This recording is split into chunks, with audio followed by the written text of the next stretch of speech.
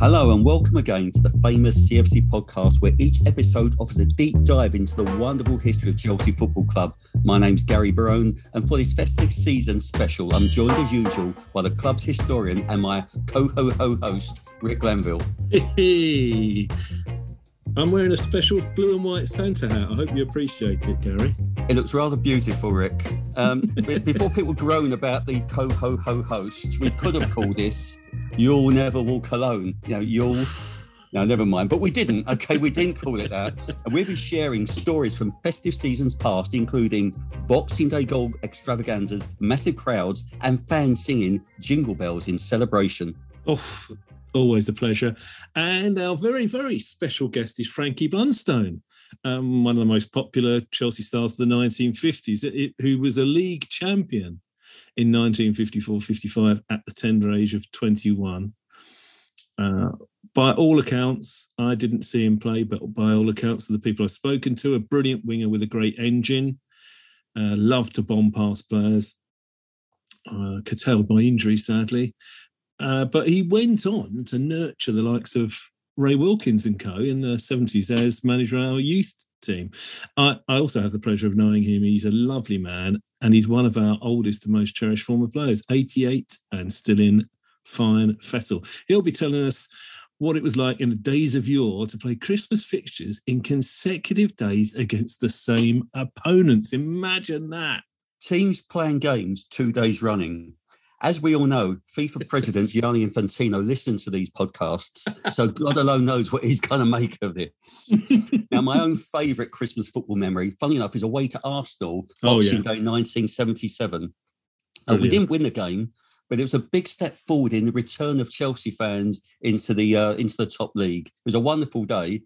But any match after that where you can actually start singing Jingle Bells, Jingle Bells, Jingle all the way. Oh, what fun it is to see Chelsea win away. Hey! Oh, yes. That still gets sung in the run-up to the football season, doesn't it? The holiday season, I mean, at games.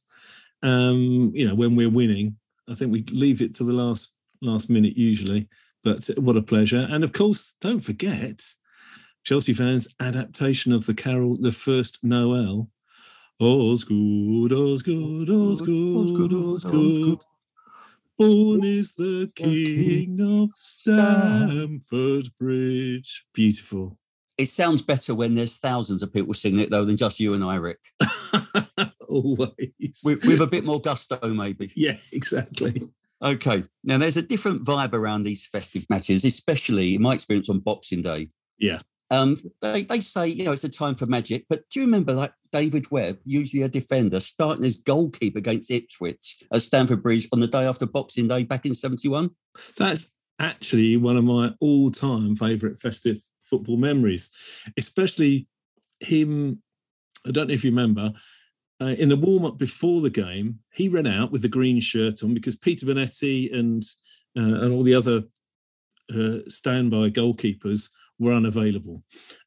Steve Sherwood, I think, got caught in fog on the Yorkshire Moors. So David Webb, who, as you say, is utility man, really, not only an FA Cup winner for us, runs out before the game wearing a green shirt, holding the gloves, runs into the penalty area in front of the shed, kneels down, makes a praying motion like that, as if to say, come on, I need your help here. I'm praying for a miracle to keep the ball out. But that is one of my favourite memories. Yeah, he was a showman, though, wasn't he? And he kept a clean sheet that day in a 2-0 victory. Yeah, and he wore every shirt, David Webb, except 11. But there was always a buzz in the stands too. You sort of carried the festivities onto the terraces. And one person who really captured this for me that I interviewed and I knew quite well was the late Member of Parliament in England, Tony Banks, a huge Chelsea fan. And I talked to him when I did the official Chelsea biography centenary book in 2005. And he would become quite misty-eyed with nostalgia talking about the holiday season football. And to quote him from the book, he said, The image that I've got was on Boxing Day, all the men and boys would go over to the match. I think it used to kick off usually at 11:30 a.m. So you could get off and you could come back for your Christmas dinner, your second Christmas dinner on Boxing Day. I remember you used to meet up and you'd all go over there on the bus, or if one of them had a car, you'd all pack into it, and people would be wearing their new yellow gloves that they just got. It was one of the traditional Christmas presents, and stiff new yellow gloves and Will's Whiffs, which were like small, thin cigars. And everyone was feeling very expansive, Tony used to say.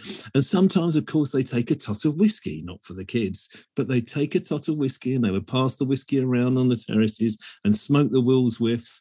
And everyone felt really affluent. And, you know, it was a great feeling. And I love that evocation of the shed end in the 1950s. But to some degree, it's still the case that many a boy or girl will attend their first match at Stamford Bridge over the Christmas holiday. So that special family day out experience really, I think, reverberates down the years still. But I suppose the presents nowadays would be sort of flash new trainers, or in your case, Gary, a quilted gilet. I'm glad you noticed that about me. But all this, though, it does reveal how embedded festive football is in English culture. I suppose you could even throw in the famous Christmas truce of 1914 during World War One, where the British and German soldiers put down their rifles and picked up footballs. That really was peace on earth and goodwill for all. Well, for one night, anyway. Yeah, I think it's soldiers, not shoulders, but we'll go with it. The Guardian newspaper on Boxing Day 1914 reported on this very thing that you're bringing up. Every acre of meadow under any sort of cover in the rear of the lines, this is behind the trenches, was taken possession of for football. But so you can imagine that. You've just gone through hell, and the one thing you've got a bit of peace and quiet, you think, come on, boys, let's have a Christmas game of football. I love that. But it's actually embedded a lot further back than that, Gary, because the fact is that football matches in England were banned from Christmas Day, which, if we remember, is in the Christian calendar a holy day as well as a holiday. Football was banned on Christmas Day way back in the time of King Henry VIII, you know, the 1500s. And that tells us that it must have been a tradition for the law to be required. You know, you wouldn't make a law for something that wasn't happening. Funnily enough, though, in 1526, King Henry VIII's official shoemaker, Cornelius Johnson, was paid the equivalent of about 160 quid in current money to make him a pair of football boots from Italian leather. We're not sure they were a Christmas present, which so many children have loved to receive down the years, of course. Yeah. But back in those days, medieval mob football, they used to take place quite a lot. Funny enough, my son plays medieval mob football now, but that's a different story. But do many of these games take place over the festive season? Yeah, as well as Shrove Tuesday, Mardi Gras. And they seem to have started these very well-known sort of folk football and mob football matches as a way for the sort of youngsters of rival villages to let off steam against each other. But anyway, let's fast forward to organised football around 1889, when really the professional game was the professional organised game was in its infancy. And the Football Association actually considered preventing games like Henry VIII being played on Christmas Day for religious reasons. But there was such an upsurge of popular passion for football at Christmas, it was too strong for the FA. And so in 1893-94, the Football League scheduled games on December the 25th and December the 26th for the first time. So literally they went from famine to festive feast. 2 games over 2 days. Yeah, again, Infantino, you're listening.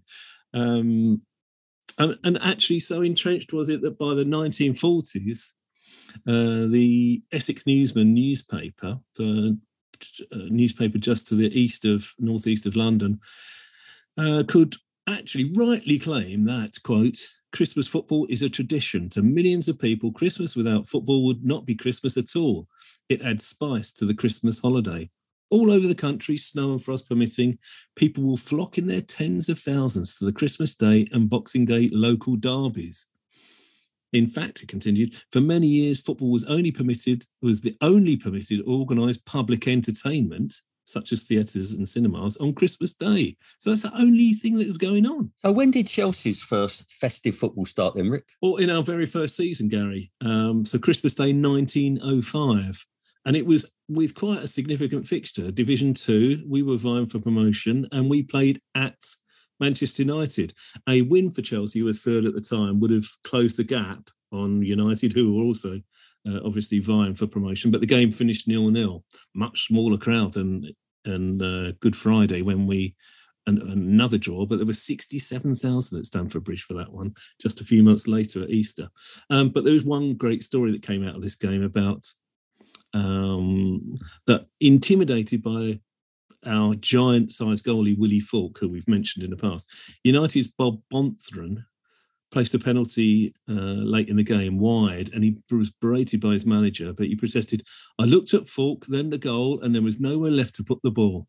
That's because of the giant-sized goalkeeper, Willie Falk. Fantastic. But the fact that Yuletide meant there were 2 days off work for the English worker in the 20th century must have helped establish that habit. Absolutely right. It's time off for leisure. And of course, what that meant is that people wanted to take in the game, and that really had the turnstiles spinning. Like in 1949, for example, in the English League, the attendance record at matches was broken twice. On the 26th of December, they established a new high of 1,226,098 that went through the turnstiles across all 4 English divisions in the league.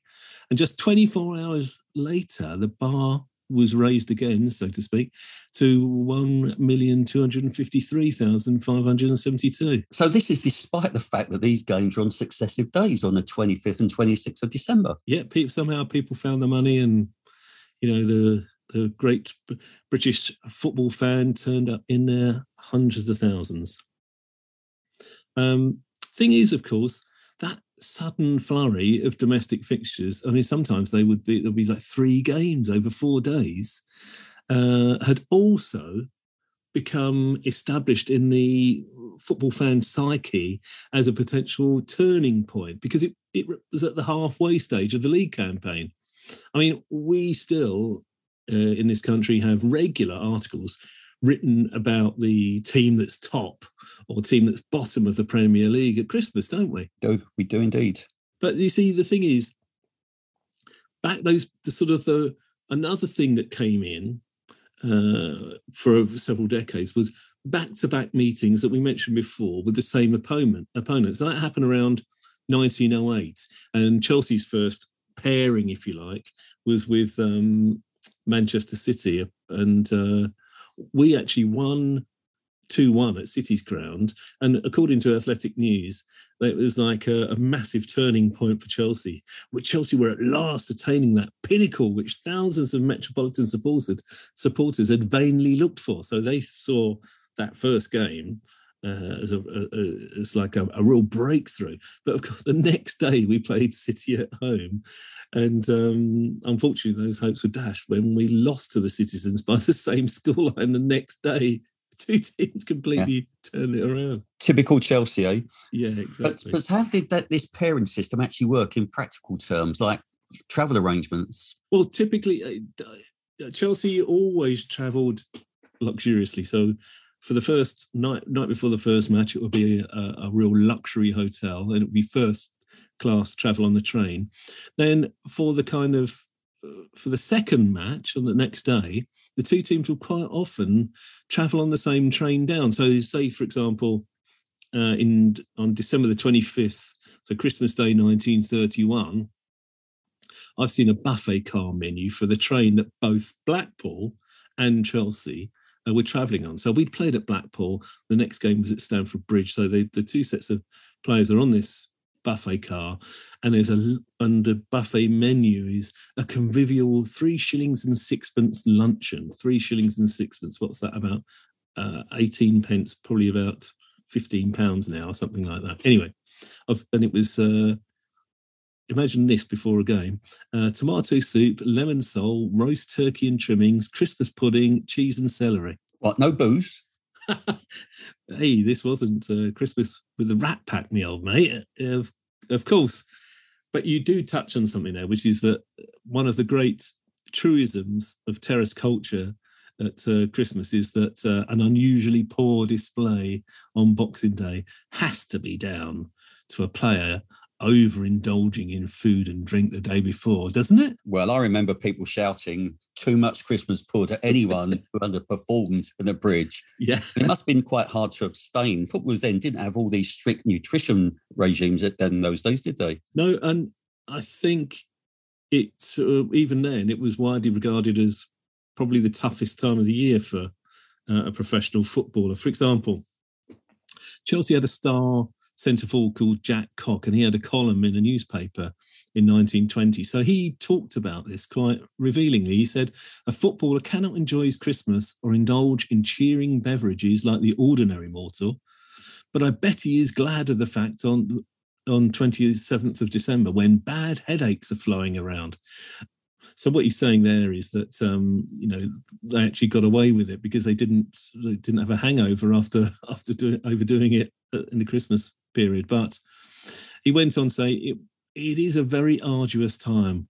We do not go into special training for the simple reason that the first round of the FA Cup is due on the 8th of January, and we should be stale for that if wound up too tightly just before. Well, talking of being wound up, Christmas football is often associated with shock results. Not least Southampton beating us 2-0 at the Bridge 2 years ago. Oh, I know. I don't know about you, but I didn't ask Father Christmas to deliver me that.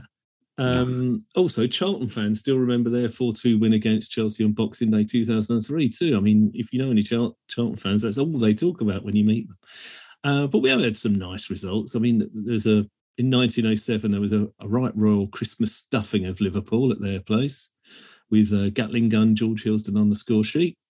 And several down the years that we've touched on as well. But the most famous set of collective shocks in one match week, if you like, was on Boxing Day 1963 when a record, it still stands, a record 66 goals were recorded in over the 10 Division 1 matches. Chelsea won 5-1 at Blackpool, Burnley thrashed Man United 6-1, West Ham lost 8-2 at home to Blackburn, Fulham annihilated Ipswich 10-1, and West Brom and Tottenham drew 4-4. That's amongst other scores. It's funny because I seem to remember all the matches back then at Christmas being local derbies, but not too many among that lot. No, I think that's a more recent memory for us, actually, because really those neighbourly games over Christmas only became really regular again in the mid-70s when British Rail, who ran all train services in England, began to cut back on its holiday schedule. So Boxing Day train services ended in 1981, and they've tried to minimise travel ever since. And but it's the schedulers of the fixtures tried to pair teams so there wasn't too much travel involved. In fact, it's one of the few match weeks of the fixture list that's put together manually rather than by a computer. Anyway, so that railway cutback, it ties in with that great game in 76 when Eddie McCready's youthful and quite wonderful, in my opinion, Chelsea tore into the old men of Fulham with Bobby Moore and George Best to win 2-0 at the Bridge. And that was in front of the largest crowds at the Bridge in more than a decade. Yeah, again, showing the popularity and why Christmas football has survived, because the crowds come. And that was a 55,003 crowd. Everyone will always say, I was there, you were there. Everyone who was always says, yeah, it wouldn't have been 55,000 had me and my mates not been there, because it was just 3 over the 55,000. But it felt like it standing in the shed. Really did feel packed. And that match took place on Monday, the 27th of December, as there weren't any trains running over the previous 2 days. But it shows the appetite for football. Yeah, of course. Now, personally, I've never actually attended a game on Christmas Day itself. No, that would be unlikely, Gary, unless you're older than you look. Because Chelsea have not played a match on Christmas Day, 25th of December itself, since 1958, when we won... Ted Drake's team won 3-0 at Blackburn, and Peter Sillett netted twice, and Jimmy Greaves enjoyed the gift of his 23rd goal of the season. And in a dramatic twist, we have just the guest to ask about that, as Frank Blunstone played in that final festive fling. We asked him what it was like. All right, I have to do it.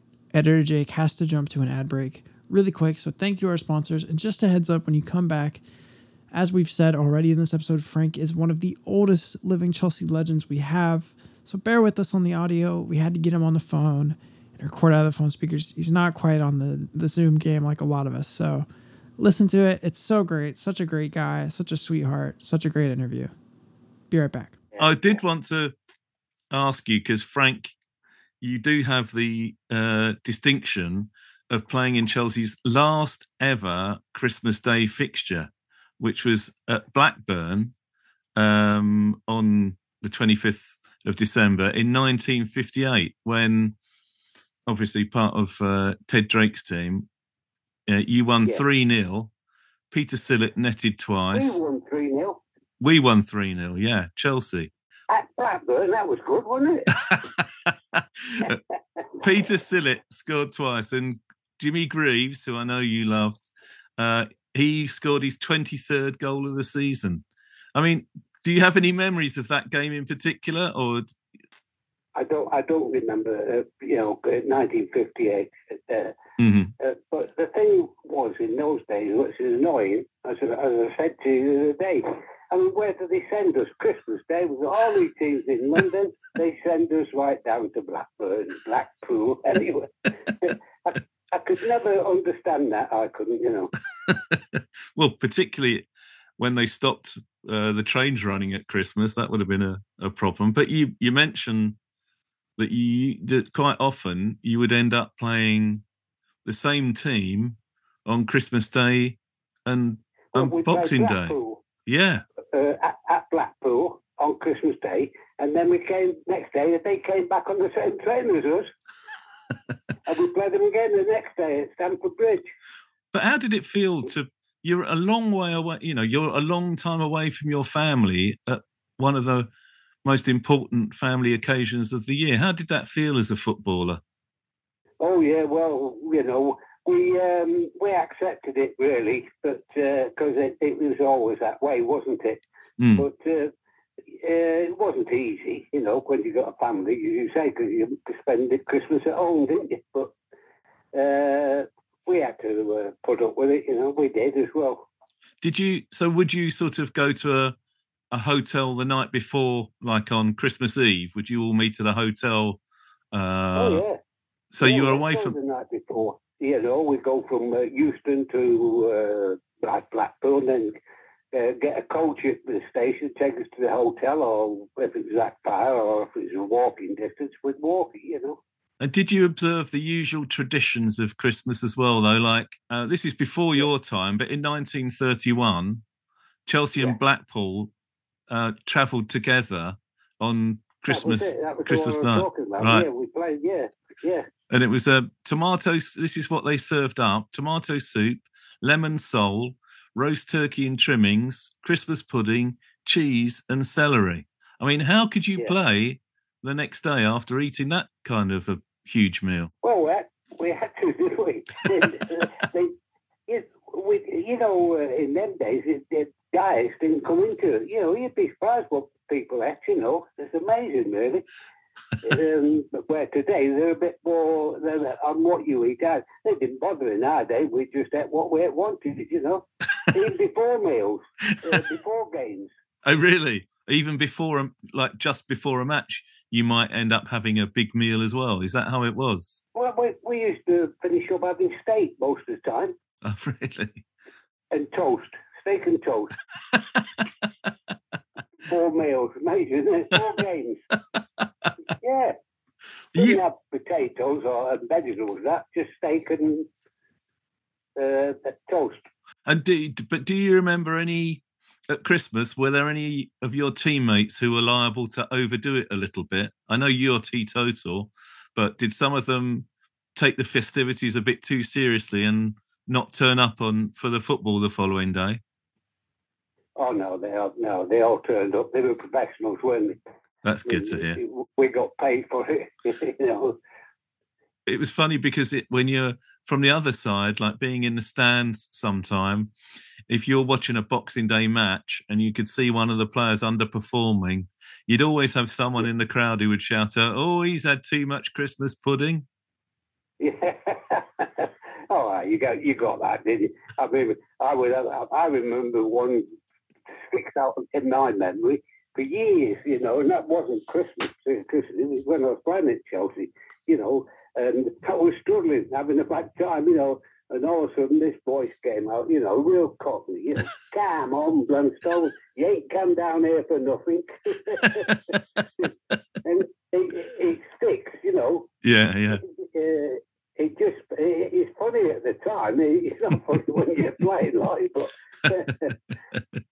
do you remember you were another reason why it's I'm so glad that you're a guest on this is because you played on the left wing in one of our finest ever results, actually, on Boxing Day 1963 when we thrashed Blackpool 5-1 at their place. Yeah, that was the time they came back with us, wasn't it? Yeah.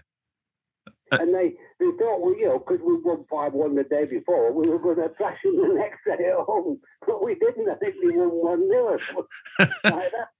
Have you got the result? Yeah, I think it was. I think it was a 1-0 or a draw or something like that. But it was, that's right. I think it was a draw, but we won 5-1 there. Yeah, you're right. I remember that. And because we won there, everybody thought we were going to really crash the next day, but we didn't. I think it finished up a draw.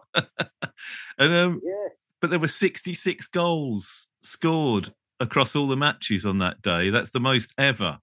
I think that's amazing, isn't it? Yeah, there were like 8-2. Someone won 8-2. There was a 10-1. There was a 4-4. Was there something Was there something about Christmas that used to produce shocks like that? I don't know, really. It's just one of them things, isn't it? Mm-hmm. It might have been the Christmas spirit. The opposition might have taken a bit sympathy with us, you know. I don't know. You know, that's what puts me off now at the moment, the modern football. You know, I watch the modern football now. It's all, you know, nobody runs with it, nobody dribbles. It's all pass, keep possession. 1-0. Well, as someone who bores me. Well, I was going to say, but someone like you who was famous for your dribbling and for getting down, bombing down and crossing. 5-4 at Preston one year, and Jimmy scored all 5. Jimmy Green scored all the 5.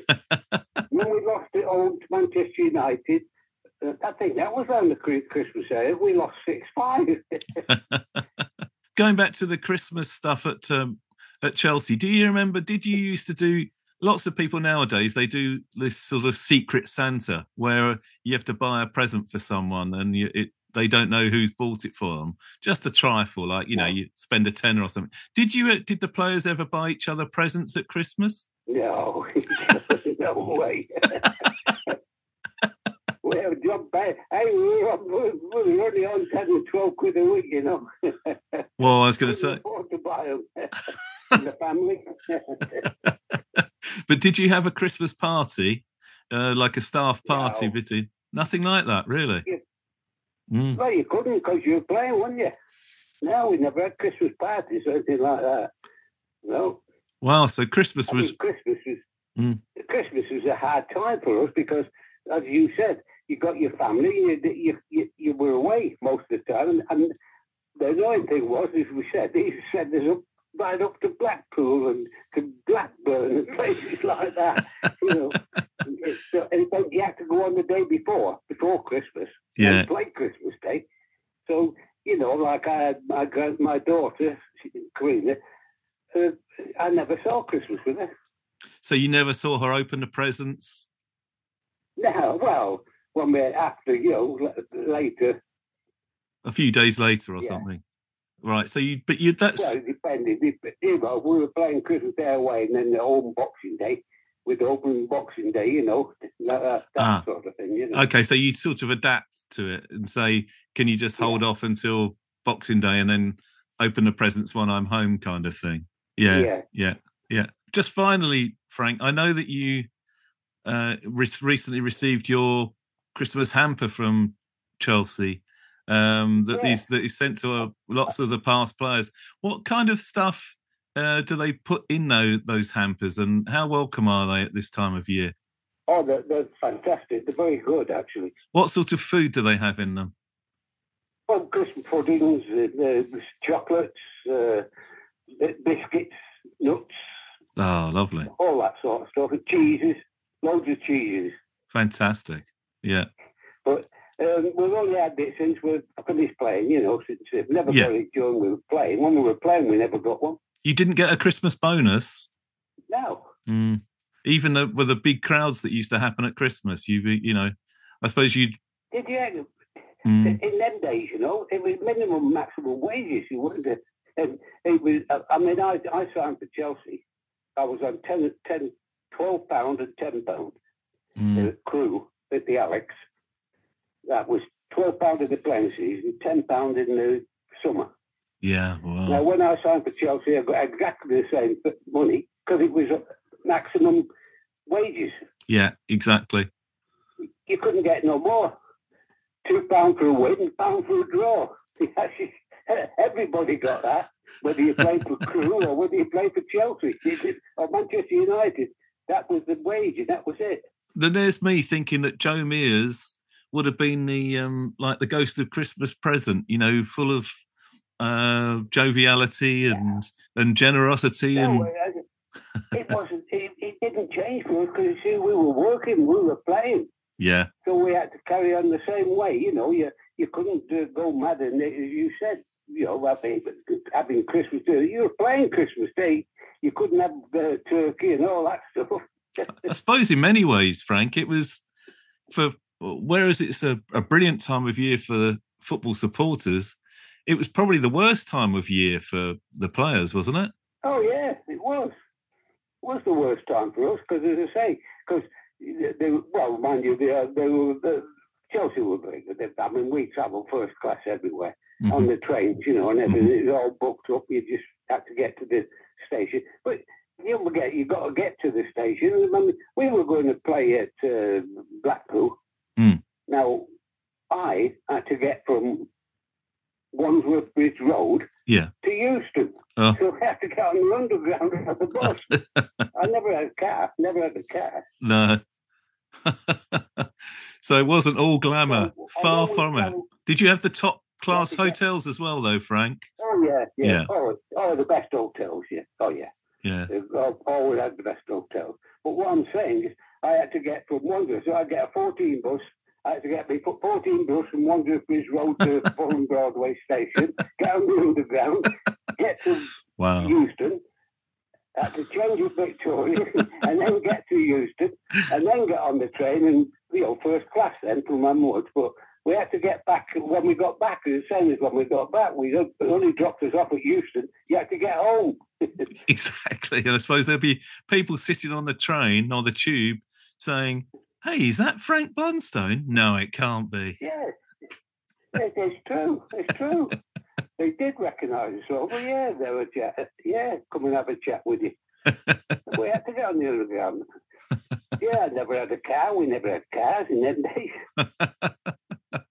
Well, it's been brilliant talking to you, Frank, and I wish a very Merry Christmas to you and yours, and I hope you have a really good time. That's very kind of you. Thank you very much. Well, thanks and seasonal best wishes to the great Frank Blunstone. I really enjoyed how he reflected on those difficult times it was, those hardships for a young man and a young professional footballer, the sort of things he had to go through, and the story about sharing football boots. Well, it's amazing, isn't it? You can't imagine what it's like. Kids of today wouldn't believe you. No, they wouldn't. And it is a reminder that this time of year, although there's lots of hedonism and pleasure and families get together, there are some who are very unfortunate. This is a really incredibly difficult time of year for. And in that sense, maybe football can offer a little piece of escapism in that respect, away from the expectations, demands, the costs, and all the other things that are imposed on you. And even though nowadays the Premier League programme is played over several days rather than one, so it doesn't have that focus on Boxing Day. And like, you know, this year, Prime Video in the UK is screening every match live. I think that just proves festive football is still quite hale and hearty in this country, to be honest. And actually, not much has really changed since 1945, when an Essex newspaper wrote this beautiful tribute, I think, that I quote: "So let our Christmas football be good-humoured. Let it be exciting. Let there be much to shout ourselves hoarse about, but let it be played in the true Christmas spirit." And more to the point, let's raise a glass to the fact we actually beat Bournemouth 3-0 on Boxing Day in 2017, and fingers crossed. Exactly. Now, finally, whatever your spiritual beliefs, in the words of the 1913 Chelsea programme, that every joy and happiness may be yours this Christmas tide, is the sincere wish of the Chelsea pensioner. Oh, absolutely. Cheers. Now, you've been listening to the Famous CFC podcast with me, Gary Barone, and him, Rick Vanville. If you liked it, please tell your friends and family, rate us and subscribe on whichever app you're using, and help us promote Chelsea's heritage. Thanks for stopping by. Up the Chelsea. Compliments of the season.